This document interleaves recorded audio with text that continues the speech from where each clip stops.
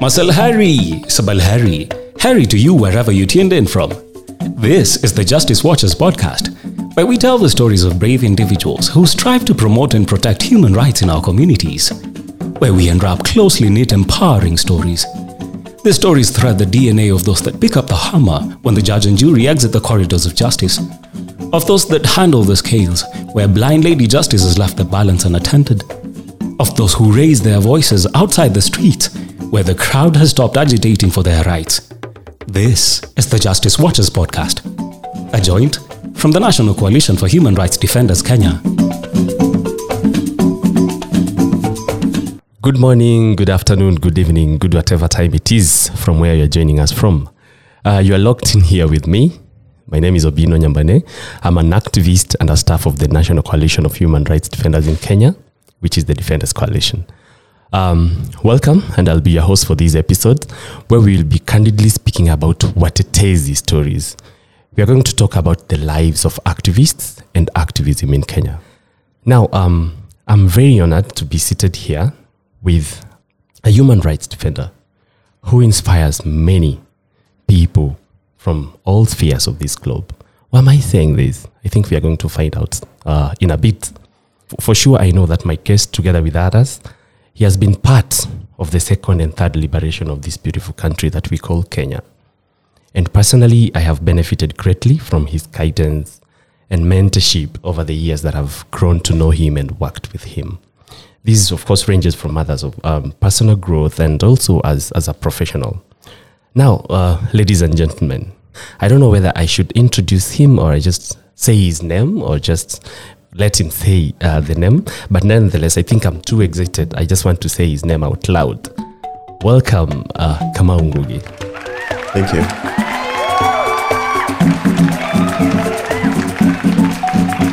How are you doing? I'm doing good. How are you? I'm fine. Yeah. How is your morning? Well, getting warmer in Nairobi. Uh-huh. So, of course, I'm also getting warmer. So, of course, I'm excited to be part of it. Fantastic. Good to have you. Thanks for taking your time to join us on this episode.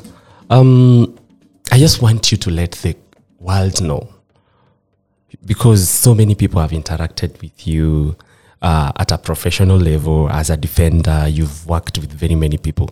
But who exactly is Kang'ethe Mungai behind the scenes? Kang'ethe Mungai is the only Kang'ethe Mungai. It doesn't change. But of course, he wears many hats. Most people call me DK. Those are people that I've grown up with, mostly in activism, but also students.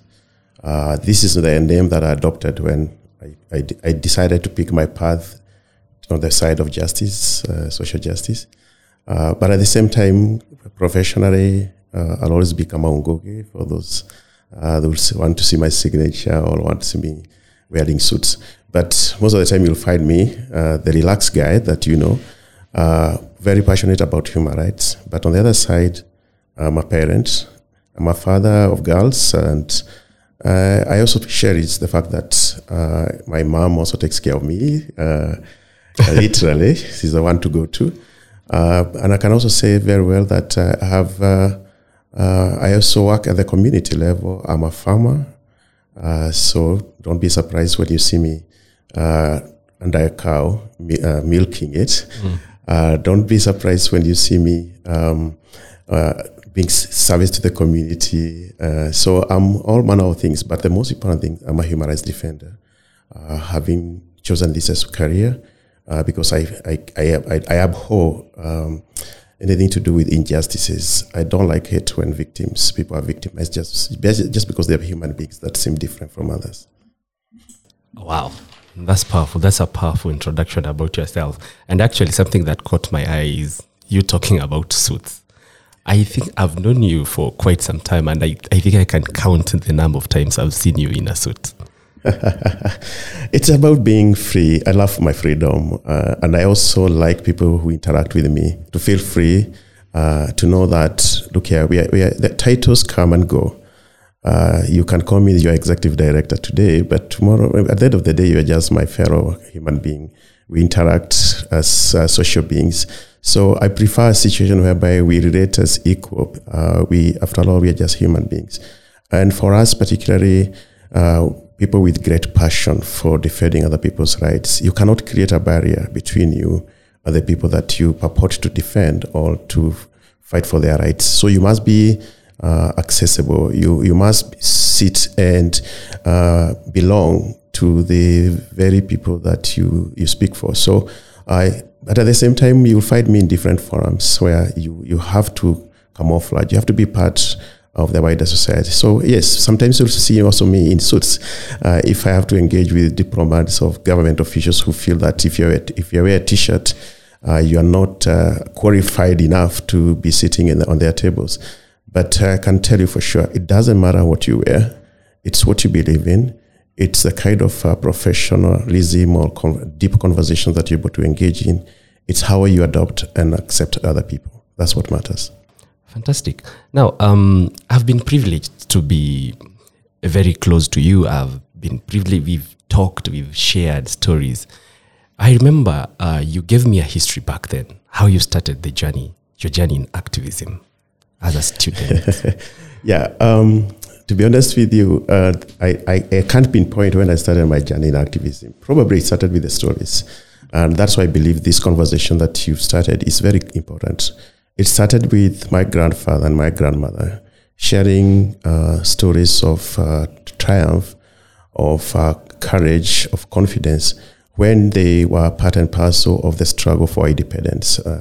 My grandmother was among the not few, but many women, but few who are surviving, that actually used to carry what they used to call bibi shiaburi, which is basically the shit from goats.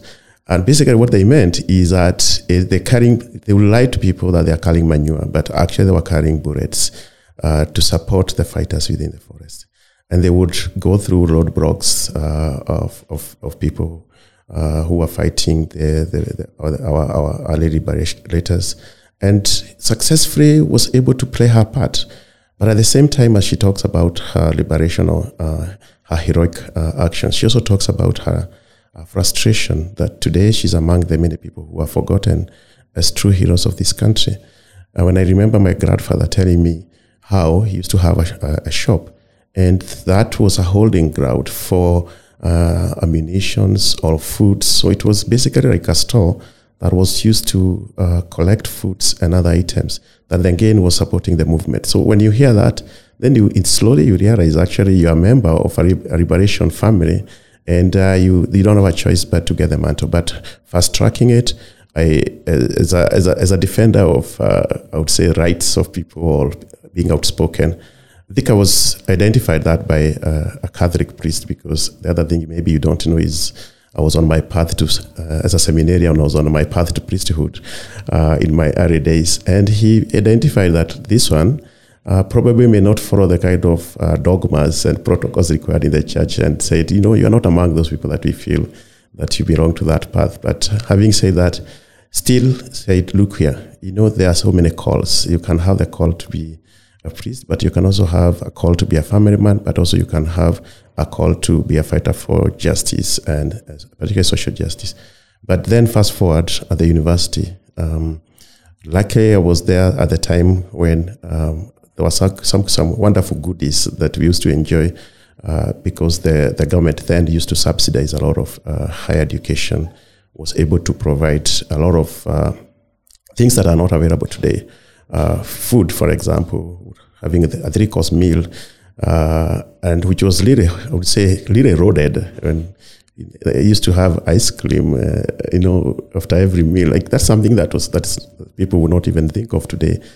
But what we never realized then, that actually it was a loan. So it's something that I paid for and I help, and I'm proud. I'm proud that I've been able to pay my debts for the university, because I believe other students should also access the loans. I worry that today few people can access the kind of lifestyle we enjoyed a little bit. But let me also say that, again, that lifestyle was disrupted by structural adjustment programs in the 90s that were introduced by IMF and the World Bank, and which the government didn't have a choice, because the government then had mismanaged the economy to the extent that they had to revisit with the instruction for World Bank and IMF they had to revisit how the government was offering subsidies or was providing for students and other healthcare and other factors, which was really affected. And that was the time when we started saying, trying to tell the government to be very careful on how they adopted wholesale all the prescriptions of World Bank and IMF. And we did a lot of demonstrations. I remember in one of them, which I participated in, as one of the organizers, one student was killed in Moi University, Shadrach Opio. I can never forget him, which is really sad that how the government responds. It uses the police to use brute force to fight its own people rather than trying to understand the grievances. I still believe that we had a better case than the government had, that you cannot adopt structural adjustment programs without cushioning people within the society that cannot afford them. So, and since then, you see that our healthcare has been in disarray, our education system was disrupted, and many other things, and which is not right. So, I still believe that I can be judged that I was on the right side of accepting or acknowledging that we need to do better than just to accept prescriptions from international institutions that really affected on every ordinary citizen. Okay. Maybe you just reflect on what you just spoke about. When was this? When did you have this first demonstration, and what was it actually about? Because I think it's important that we picture this, that there is always something that triggers someone to go into this cause. As much as you've said you are from this family that fought for the liberation of this country in the first liberation, freedom and everything, but there is something that, of course, that triggered you as an individual, and you said, "Hey, no, enough is enough." Yeah.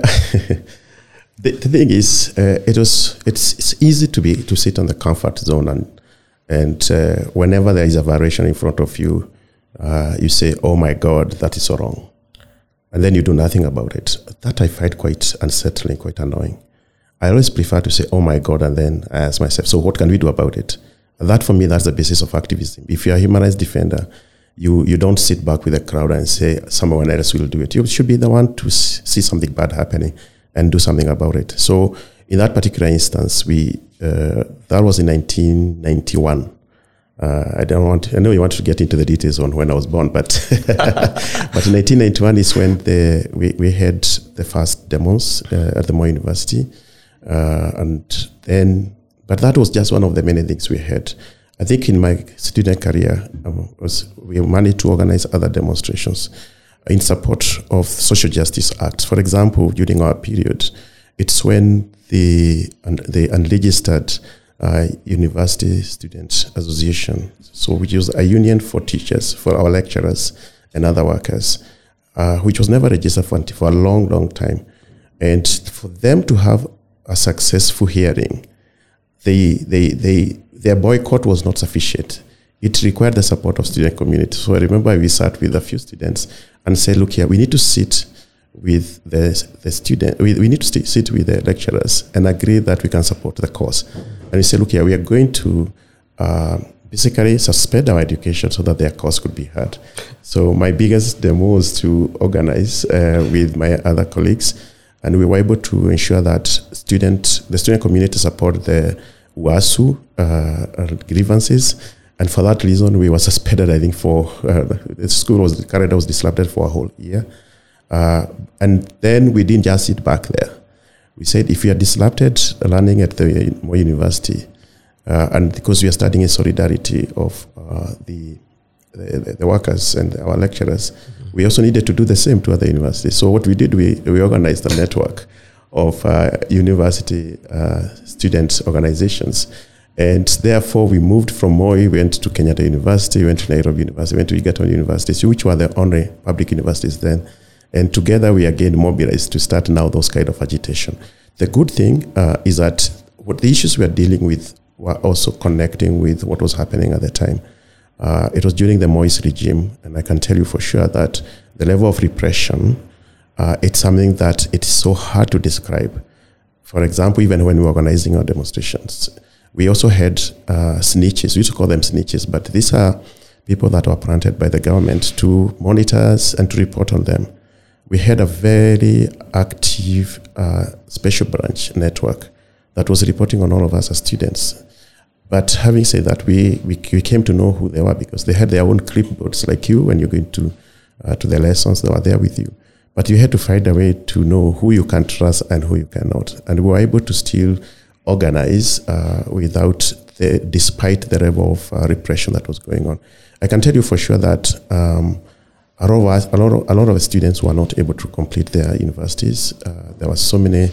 The snitches were able to file so many disciplinary cases against the students, and most were expelled. I can tell you, I survived by a whisker. I remember when I was supposed to be arrested, I was able to sneak out of the university because the same people also, some of them were also helpful.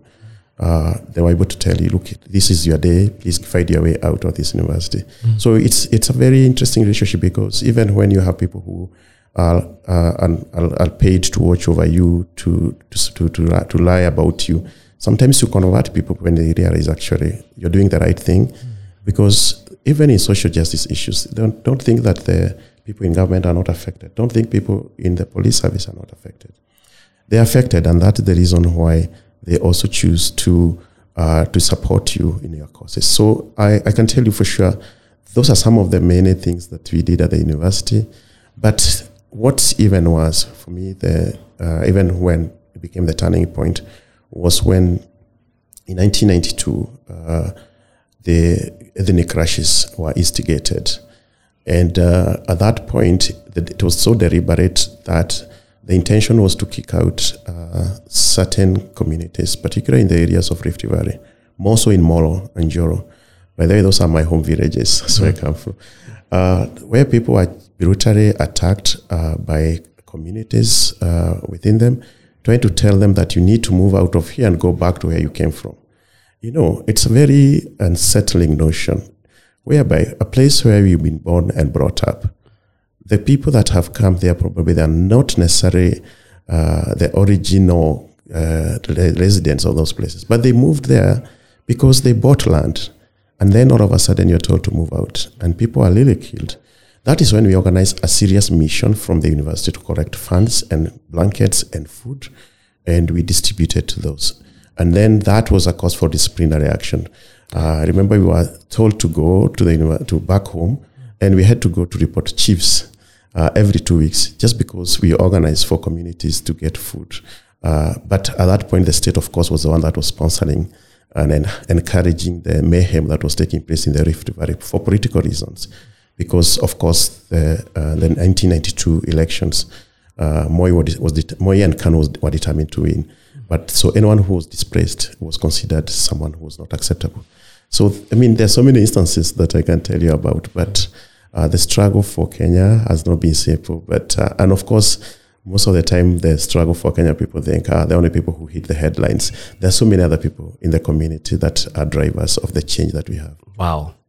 That's a very candid reflection that you've had right there.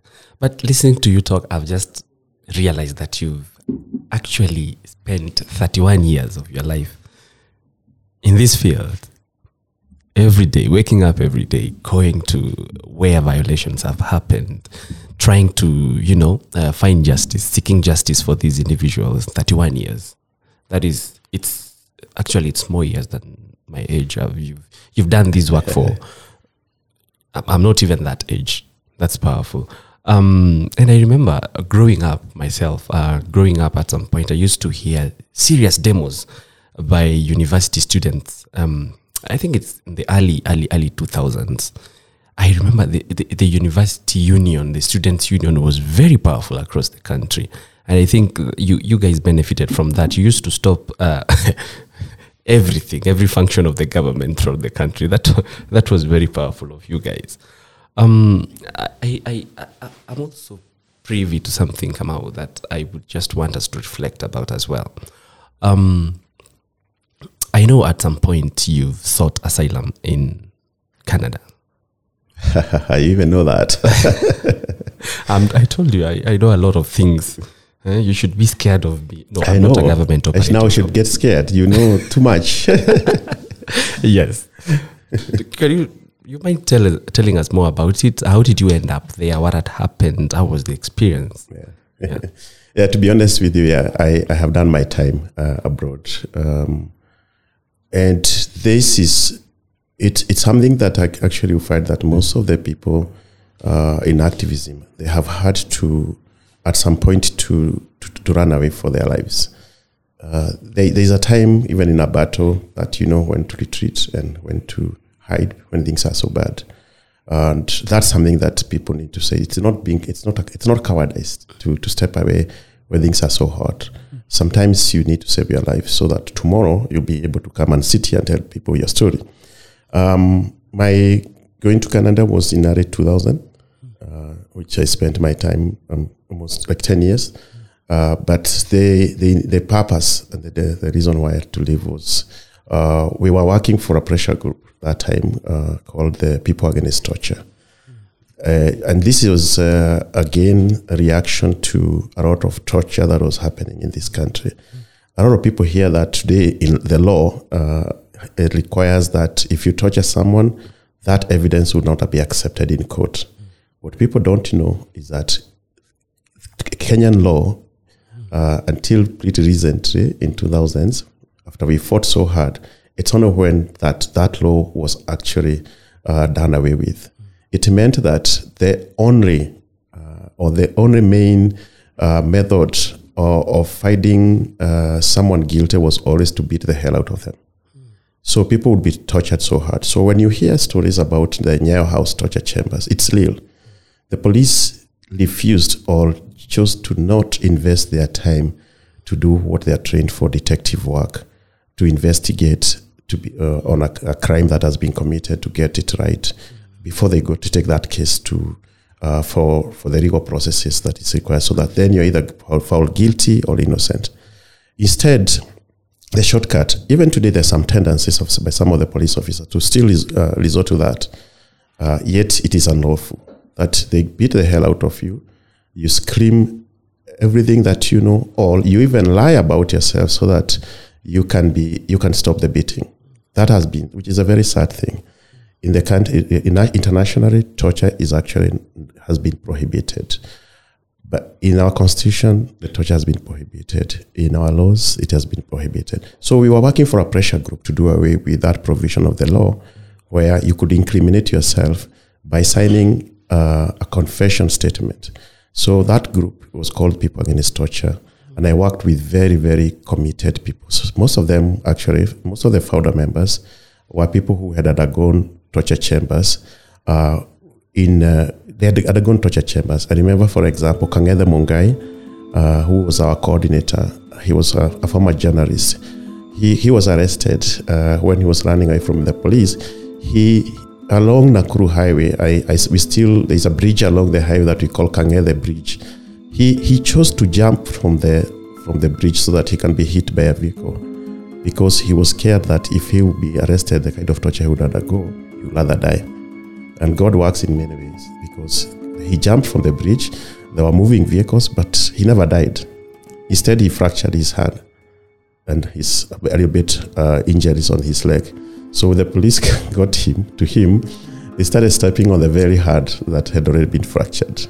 So with those kind of tales of Kang'ethe Mungai, who was our coordinator, we thought we can't just sit back and just say, oh my God, you have gone through pain.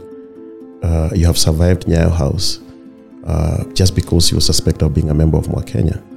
So we said, no, we need to do something. So myself, Kang'ethe Mungai, a guy working with the Kenya National Commission of Human Rights called Kamanda Mucheke, another person called Beatrice Kamau, among other people, a brother to Wahome Mutahi, his name was also Mutahi, decided to form a pressure group that would do away with the torture. So what we would do is that we were very daring. We would basically welcome anyone that has undergone torture, and we would go to court. We had a legal department which was led by one Kang'ethe Mungai, currently a lawyer. I know he serves a lot on cases on government. But Kang'ethe Mungai was our strong advocate against torture. So we would do a lot of research, and then we would go to court. And then we won quite a number of cases. And one of the things that we did was to challenge the constitutionalism of seeking confession through torture. Now, in some of the cases that I handled were very, very, very, very sensitive. I remember some guys, I think there were 9 guys that were, they were on a bus to, I think, towards on Mombasa Road. And they were intercepted by cops, and all of them were told to get out, and they were all shot while lying down. Of course, the police narrative was there was exchange of fire. So what we did when we heard about that, we rushed there. We found how they had been lined up. We took photos as usual and documented the stories. And then we were able to work together with IMLU, Independent Medical Legal Unit, and postmortems were done on the bodies. Then we told the world that it was murder. These are people who were shot at cross-ledge by officers. And again, so because of those kind of cases, the cops were not happy with us, started running after us. I remember another case of, an incident happened in Kang'ethe Maximum Prison. Apparently there was a jailbreak. I think 6 guys apparently jumped from that high wall. It's an extremely high wall. And all of them apparently fell and injured themselves because they're trying to escape.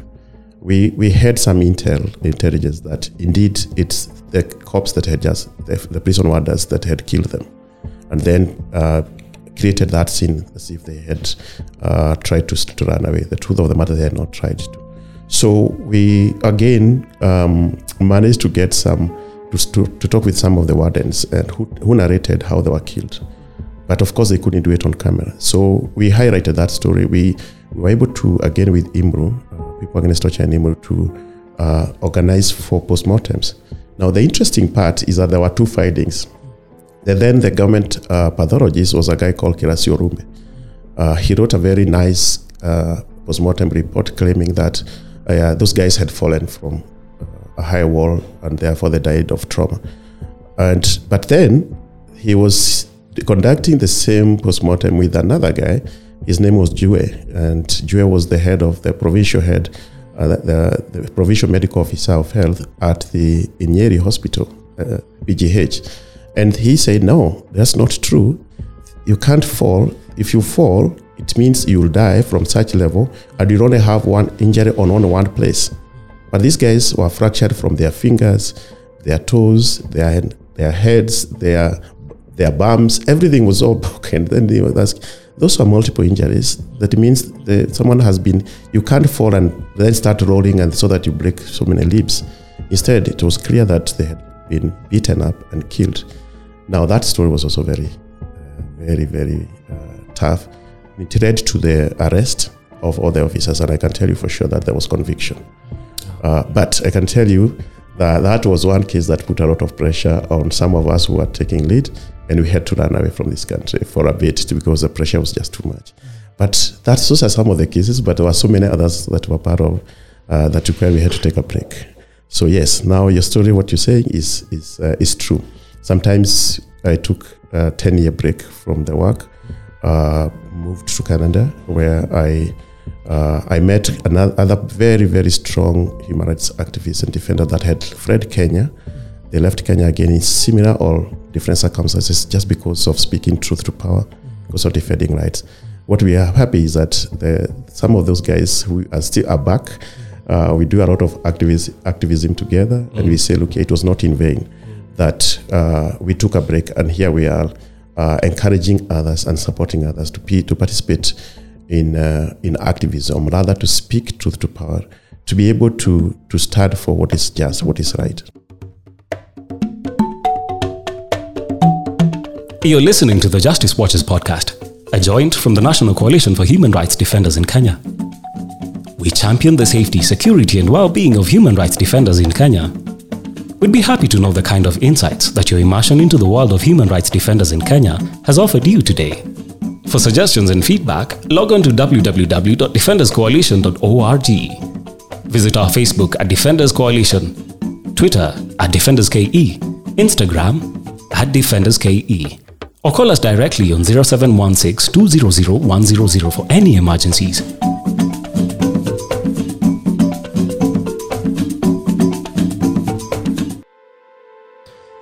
Wow, I'm actually at the edge of my seat right now because listening to some of the stories that you're sharing, one that has actually caught my attention is the one for Kang'ethe. Do you imagine, I don't know whether you guys can picture this, do you imagine jumping off a bridge because you are scared that the guys who are running after you will catch you, and you can't imagine the amount of torture that they're going to put you through? So the best thing for you to do is to actually just jump and just die. Then I cannot fathom that. How horrible was this kind of government? How horrible was this regime? How inhumane it was. Unfortunately, it still happens. We know it's not just about persistence that it happened before. I know a lot of people today that are crying for justice because their sons and daughters are being killed every day extrajudicially, just because our police officers don't want to do serious investigations and to hold people based on evidence and take them to court. Instead, they're choosing to just suspect individuals and shoot them instead of taking through the justice process, which is quite wrong. I also know people that today, just because they speak truth to power, they are on the run because they're so scared that just because of what probably they said. I know a lot of journalists that have to run away because the stories that they wrote, which are quite factual, now they have to be on the run because they will die if they are caught. And sometimes people prefer, when you don't have an option, people say, I'd rather jump from that bridge rather than be caught because of speaking the truth. And that's very challenging.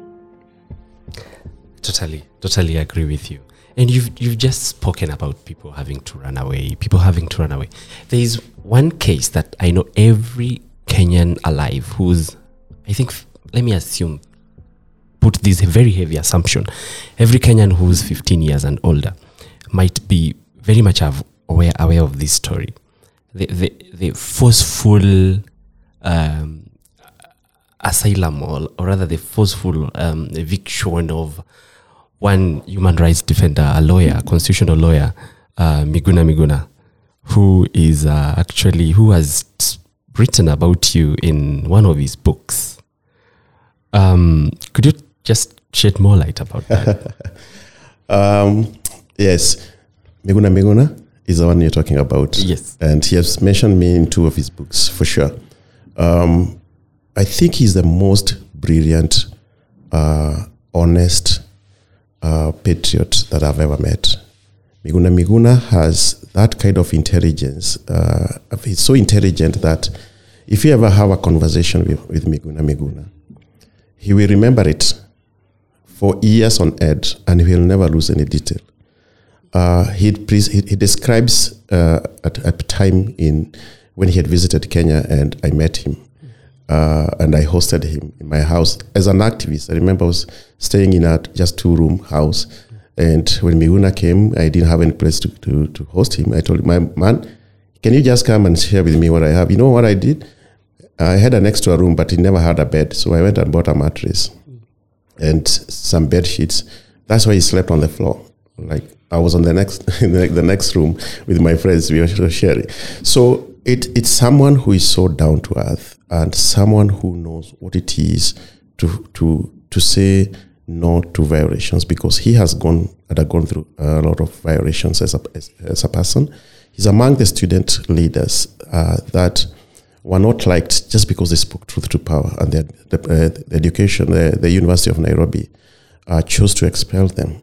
And even when they were expelled, they had to escape the country because they could have ever been killed or tortured. And he had to go to Canada at a period when there were very few black people. And he had to survive on his own in a foreign country. And if you don't know about Canada, it's pretty cold. Winters are painful, I can tell you. There's nothing that you can compare cold. I know you've been to Mount Kilimanjaro, and I know you've been to Mount Kenya. At the top there, at the summit. That's how it feels when you're in Canada, when it's winter period. And he has survived so many years there. But one thing he has always done is that he has learned to fight for injustices, and he doesn't back down. And if he says something about you, which is positive, it's because it is the things as they are. If he says something negative about you, it's because it is things as they are. So as a friend, every time he has been here, I have met him, and we catch up on many things. But what also worries me is that his honesty has landed him in trouble. A lot of people think that he he is loud, or rather he can confront you, and therefore you are a bad person. I think that someone who confronts you with the truth is a good person, because they don't hide behind your back, calling a sword wanting to kill you. They'll tell you what it is, and then it's over. So, but we have a country where there is a lot of intolerance. In fact, I worry that this country, Kenya, today is like a battlefield. Everyone has a grudge and everyone wants to fight. Instead of having a country that is so peaceful that everybody would wish the other one the best, instead we are looking for the worst in you and we only want to fight it. Just look at our social media. We are always fighting each other. You can post your photo there and people will not look at the positive part of it. They look at the negative part of it, and it will trend. The negative part will trend. So the worry is that we have a country that doesn't accept or appreciate its prophets. Miguna is a victim of that saying, that people don't appreciate their good prophets. So for me, I have a lot of respect for him. He's a very sharp lawyer. He's a very committed patriot. And I can't believe that anyone would not want him around. I wish he was around to contest for the presidency, or to contest for the governor of Nairobi again, because those are the kind of leaders that we want in this country. People who are honest, people who believe in their country, and they are not driven by filling their tummies with money that is being stolen from other people. Wow, that's great. Great to hear your reflection on that. But I would also want to know, I remember when Miguna was at the airport in 2018. Yeah? It was 2018. You were there. You witnessed what happened. You witnessed the way the government was really harassing and putting all these kind of pressure on him. What was going on in your head when you were witnessing all that? Yeah, I think for me, there was nothing that I did not expect that governments can't do. And I know, honestly, the list of people that have been killed in this country, even recently, good people, it's almost endless. If you think of, why did, for example, Chris Musado die? Did he commit a crime, or did he commit on national TV that he'll ensure in his portfolio, he'll ensure that the elections will be free and credible? That is the reason why we lost him. I knew that Miguna, by speaking truth to power, he's expect the people are not happy. The people who are not happy with genuine people that speak truth to power. So I was not really surprised. Of course, I was not happy. I was not angry. But most importantly, as someone who runs an organization that supports human rights defenders, who are concerned about the defenders' safety, security, and their well-being, we had to be part of the process to try to intervene to ensure that his rights as a citizen of this country are respected. That you cannot just be deported just because you're not happy with me. I mean, people should be able to deal with with challenges that they or any kind of grievances they have through the laid out procedures. We have courts of law, but for the government, in fact, that is my biggest worry. The fact that the government, which claims to believe in democracy and the rule of law, would send away its citizen and do it in the most brutal way. In fact, Miguna has said he had to be sedated to be kicked out of this country. That's the things, we sedate animals when you're transferring them from Masai Mara to, say, Serengeti. You don't sedate human beings. You don't believe in the rule of law and you're running a government, and then you don't obey those court orders, and you expect citizens to sit back and obey the rule of law. Look here, what my biggest worry was, the government is demonstrating its might, but also the citizens are going to copy that. So don't be surprised when people start killing each other. There is violence taking place in Pokot, or is violence taking place in Laikipia. People have learned to not trust key institutions that were set up to mitigate or to address grievances. The government of Kenya has refused to take the front seat. For me, that was the lesson from Miguna's case, that this is a citizen who the courts have declared that he's a citizen of Kenya and should be allowed back, but have consistently refused to obey court orders. What that means is that we are destined this country to anarchy, what people call banana republic, where people don't care about the rule of law or judgments. don't make any sense to people. They should. We have to make sure that in a country like Kenya, we should trust, we should respect institutions that have been set up to manage various elements. Whether it is grievances, we need to trust the courts. If it's elections, we have to trust the IEBC, but they also have to deliver so that people can trust them. That's my worry, that the police force should be. It should be as objective, should be professionally run. It should not be the kind that is guiding it's behaving in a way that's if they know law. It should be the kind that is so professional that whenever we see a police officer, we should be proud to walk to them whenever we have a challenge. That's the kind of institutions that we need in Kenya. I totally agree with you. And I would just also want to reflect on one incident. You see, we've had very many court orders directing different missions, Kenyan mission in Canada, to facilitate the return of Miguna into this country. But unfortunately, the government has chose to just ignore those orders. It's very unfortunate. Miguna is unable to come back, but for you, you are here in this country. We want to know, or rather just give us paint a picture of why you actually came back and what was the motivation. Because most of us, when we go abroad, we say, hey, these are greener pastures. I'm not even going back to that country. Because there are better opportunities, and we also have the potential for this country to build the economy and have all these greener pastures over here. But we have to also accept that the other side of the continent of the world has more opportunities to offer than what we have here. And you chose to come back. I need to clarify that, in fact, Africa, and Kenya to be specific, has more opportunities than what people think is there abroad. People abroad are suffering, I can tell you, right, left and center. They are doing the kind of stuff you won't do with your level of qualification.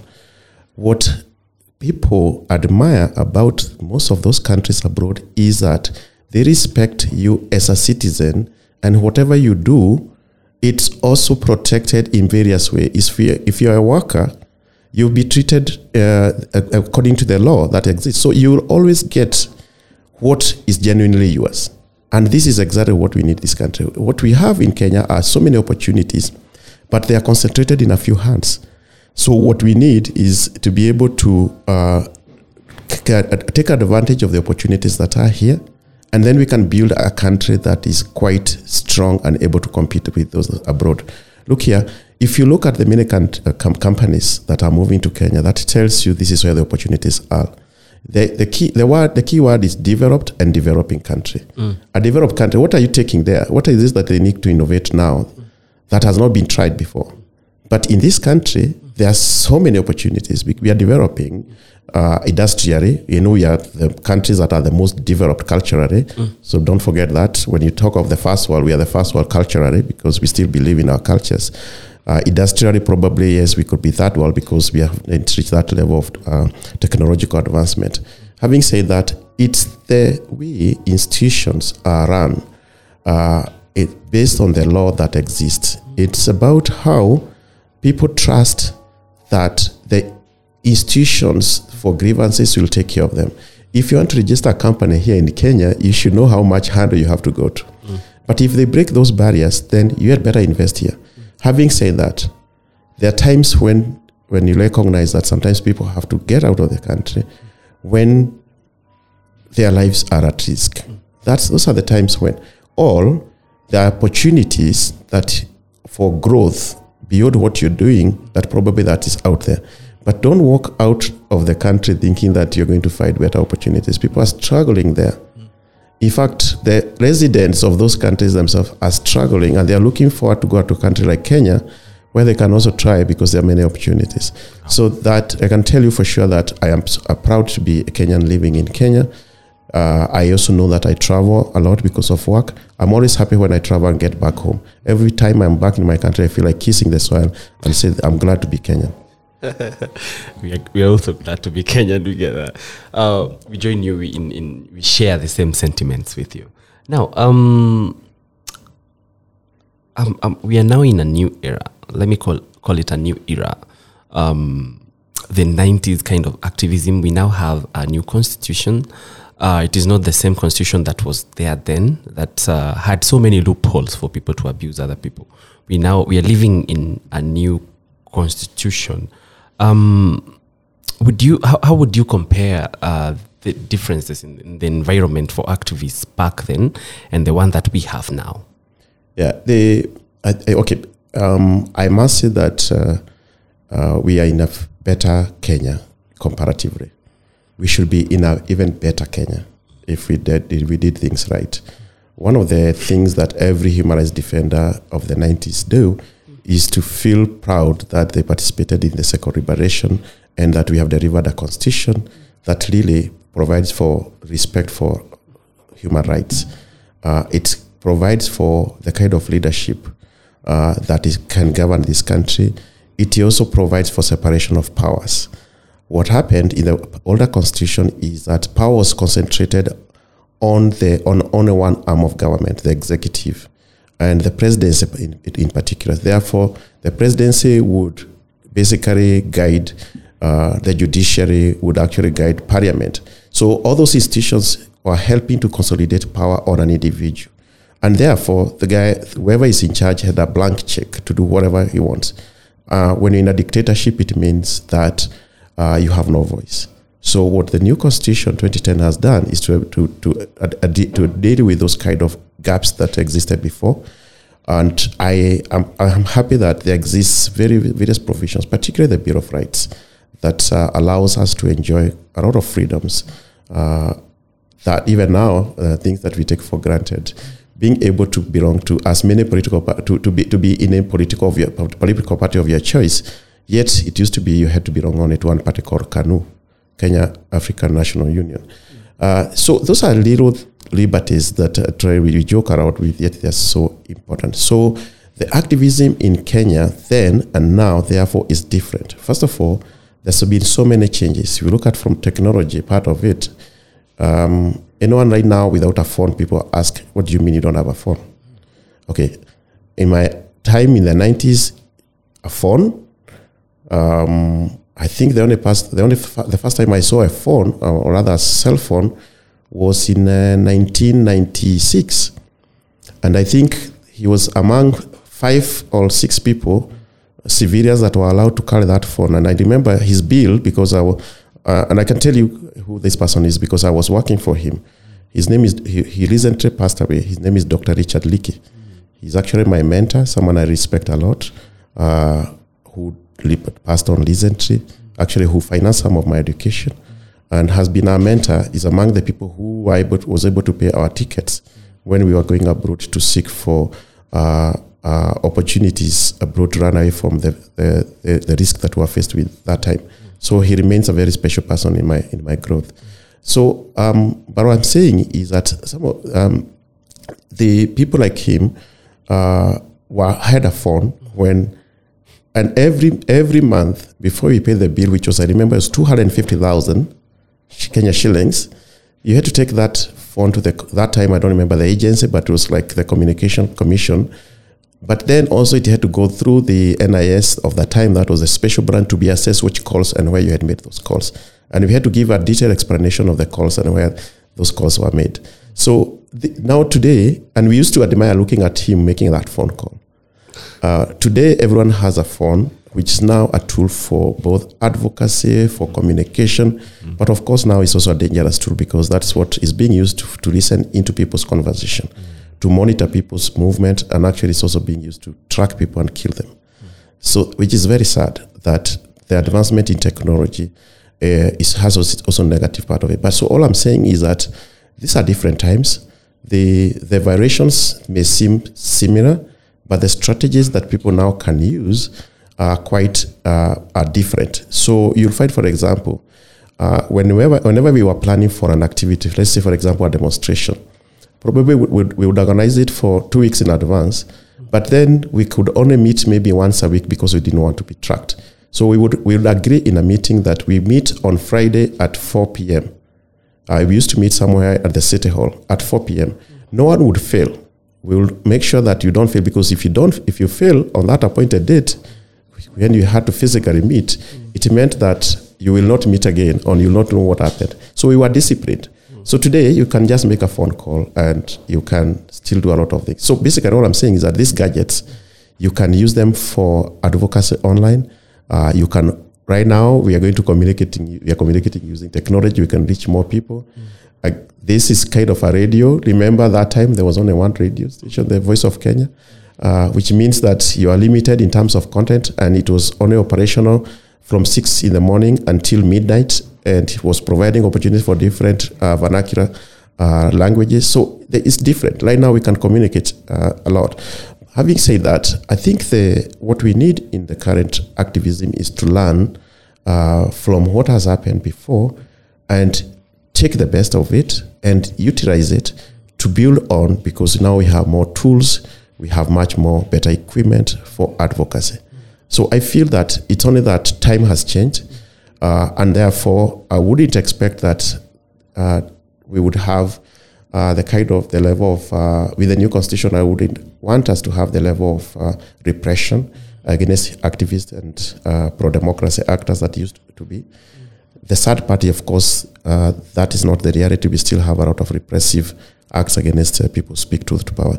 So I feel that people currently doing activism are so lucky to have many opportunities. And finally, the other opportunity that I feel human rights defenders have today, they never had mechanisms for protection and safety. There was nowhere to run. So you either had to run to jail or you had to run out of the country.